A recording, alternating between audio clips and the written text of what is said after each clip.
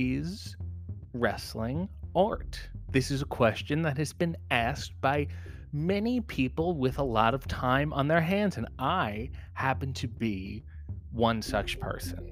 And beyond that, I do feel like I am somewhat qualified to speak on this issue because I have a university degree in culture and entertainment, which allowed me to write many papers and give a smorgasbord of presentations on wrestling and if it is art or the function of it as entertainment, as a societal tool. You see, I'm using these big university words already, and I graduated with honors. So not only did I get away with writing that shit, legitimate people bought it. So I think that's important. There's two things we have to ask ourselves first in breaking down this question. Well, maybe you don't have to ask this first, but I'm going to ask it first. So what? And that's a real good question. So nothing.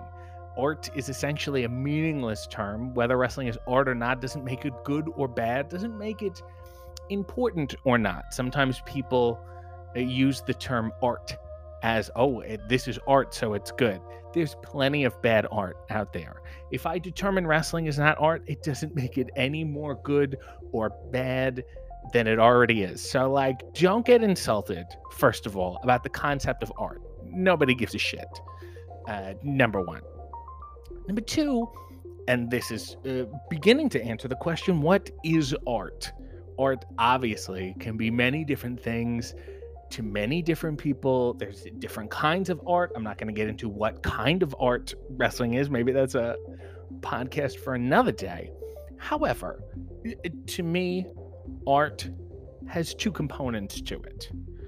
One is, does it require a particular set of skills or creativity?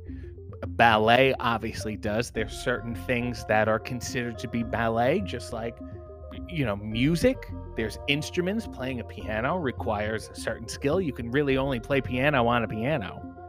I hope that makes sense. The same, so, nature can't be art because nature is just like the evolution of things, the way nature takes its course. It's not there's no set rules of anything. Certainly, I will say if you deviate from those rules, it can still be considered art. In dance, you can deviate from ballet and it can still be considered art, but it's a knowing deviation from the set of rules that's already been established. Does that make any sense? No, of course it doesn't. That's number one. I believe that's the first requirement, that there's a set toolbox within which you are expected to work. Okay, number one. Number two, beyond that, you're using those tools to express something or to say something, to communicate whatever. But there's an intentional, this is what I want to say, and I'm using these tools to communicate that. So to me, those are the two components of what I consider to be art. I hope we're paying attention because I've lost the plot maybe 3 or 4 minutes ago. Anyway, does wrestling have a certain toolbox within which it works? Absolutely. I think this one is a very easy given. There are rules. There is a wrestling ring. Wrestlers usually have a certain look, certain equipment that's involved, their own language, their own way of moving. Nobody else runs like a wrestler. That's a very specific way of running. Running the ropes, you do not run like that anywhere else. If you're being chased, you will never run like a wrestler, ever. Only in a ring, only as a wrestler will you run like that. Now, you're saying there are many different kinds of wrestling, and I have often said wrestling can be whatever the fuck you want it to be. And that is also true. Having said that, there are an expected set of skills within which you can work. They are expected. If you deviate from them, it's still valid. It's considered a deviation from them, though. It's still under the umbrella. It's a knowing deviation. I've confused myself. So that's the first element. I think we all can agree wrestling usually has a very certain particular way of doing things. And it's under this umbrella which wrestling exists, half sports, half, violent fourth grade play, as I've often said. Okay, I've won you over there. Great. I've heard no arguments to the contrary, number one. So that's half art so far. But by that half definition, so is making bread. It's a very set way to make bread. Certainly, there's many different ways you could try to make bread and bucking the rules. You could try to make it without water or do something crazy. That would still be considered, though, a given toolbox which in to make bread. So it becomes, yet you can't really say anything with bread. You're making bread to be enjoyed and to be eaten and whatever. So it becomes like artisanal, which means it's art-ish. It's kind of like art without the message. We're making this, it's like that kind of stuff is made to be used. Does that make sense? Bread's made to be eaten. If you make a cabinet, it's made to be used as a cabinet. Requires a toolbox, a certain particular skill set, so they call it artisanal. Does wrestling have anything to say? Well, it certainly could.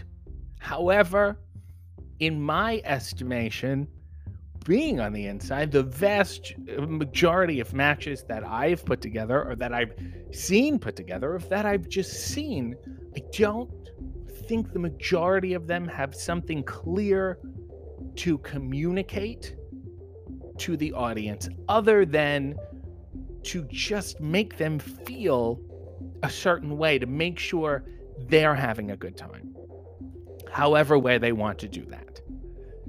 So is there a real message? Can you watch a match and go, well, what is the message here? What are the wrestlers trying to say? Usually that doesn't exist. That usually doesn't happen. Can it happen? Absolutely. Have there been matches that are very emotional? Of course. Most matches are emotional. Excitement is an emotion. Anger is an emotion. Disdain or support or sympathy, they're all emotions. But at the end of the day, do you really feel a message the way, I don't know, as a play, somebody would write a play with like a concerted message? Usually not. In my estimation, no. Most of the time when we're putting matches together, we just want people to be entertained in a variety of ways. So if you want them to be entertained, you don't really have a message. It's really more about the observer than the art. Is it really art? And to that extent, I would say that most of the time it is not, because it fails the second half of the definition. Could something be gleaned from almost every match? Could you read into the symbols that are there? Absolutely. But is there legitimately a message coming from the creator, or in this case, the artist? No. So on this definition, which granted is my own fucking definition, and you can argue with it all day, I would say that wrestling can be art, but most of the time it is not. It is entertainment. And maybe it is fair to say that the difference between entertainment and art is having that intentional message, using those tools to say a larger thing, or using those tools just to entertain. That doesn't mean that art and entertainment don't have overlap. They have so many overlaps all the time, as they should. People find art very entertaining. And also, people can put out horrible or horribly obscured messages. You see a painting and you go, what the fuck is this? And a lot of the times that's the case when I see paintings, certain works of art, or abstract plays or dancing, and I go, what the fuck is the message here? However, more often than not, there is a clear, concerted message in the classical versions of those disciplines. In wrestling, from the inside, in my experience, not so much. And maybe the case is that nobody wants to put out a message when they're wrestling me. Maybe I'm totally oblivious. Let me put it like this. Certainly, when I wrestle, most of the time, there has not been art.